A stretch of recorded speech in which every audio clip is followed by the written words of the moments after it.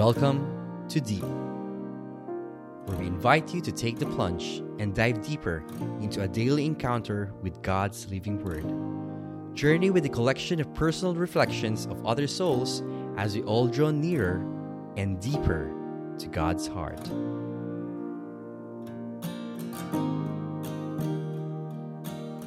Good morning, brothers and sisters. Welcome to another episode of Deep, Warless Wednesday.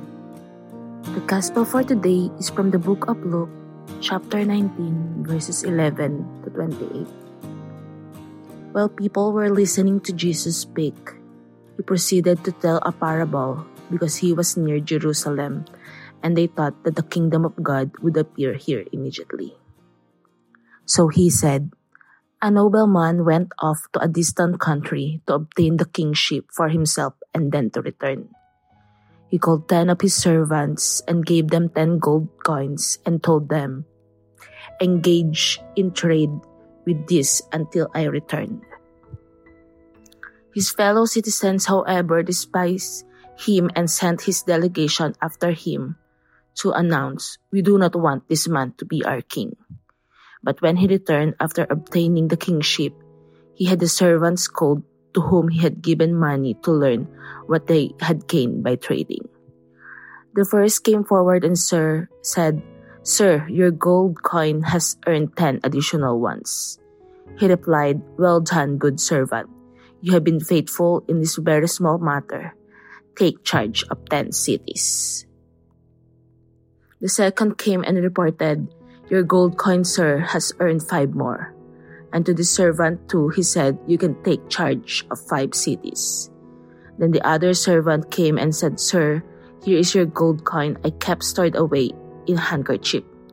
For I was afraid of you, because you are a demanding man. You take up what you did not lay down, and you harvest what you did not plant.' He said to him, 'With your own words I shall condemn you, you weak servant. You knew I was a demanding man, taking up what I did not lay down and harvesting what I did not plant.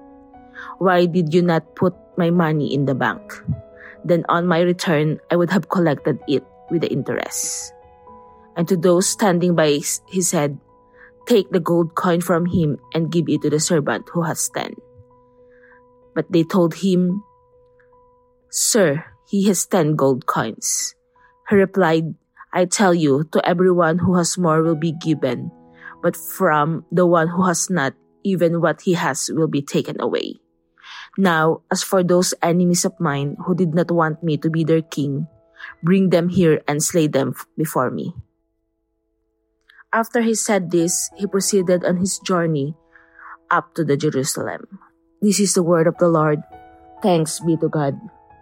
I believe on today's gospel, yung gold coin na pinamigay nung king sa mga tao reflects our faith here on earth.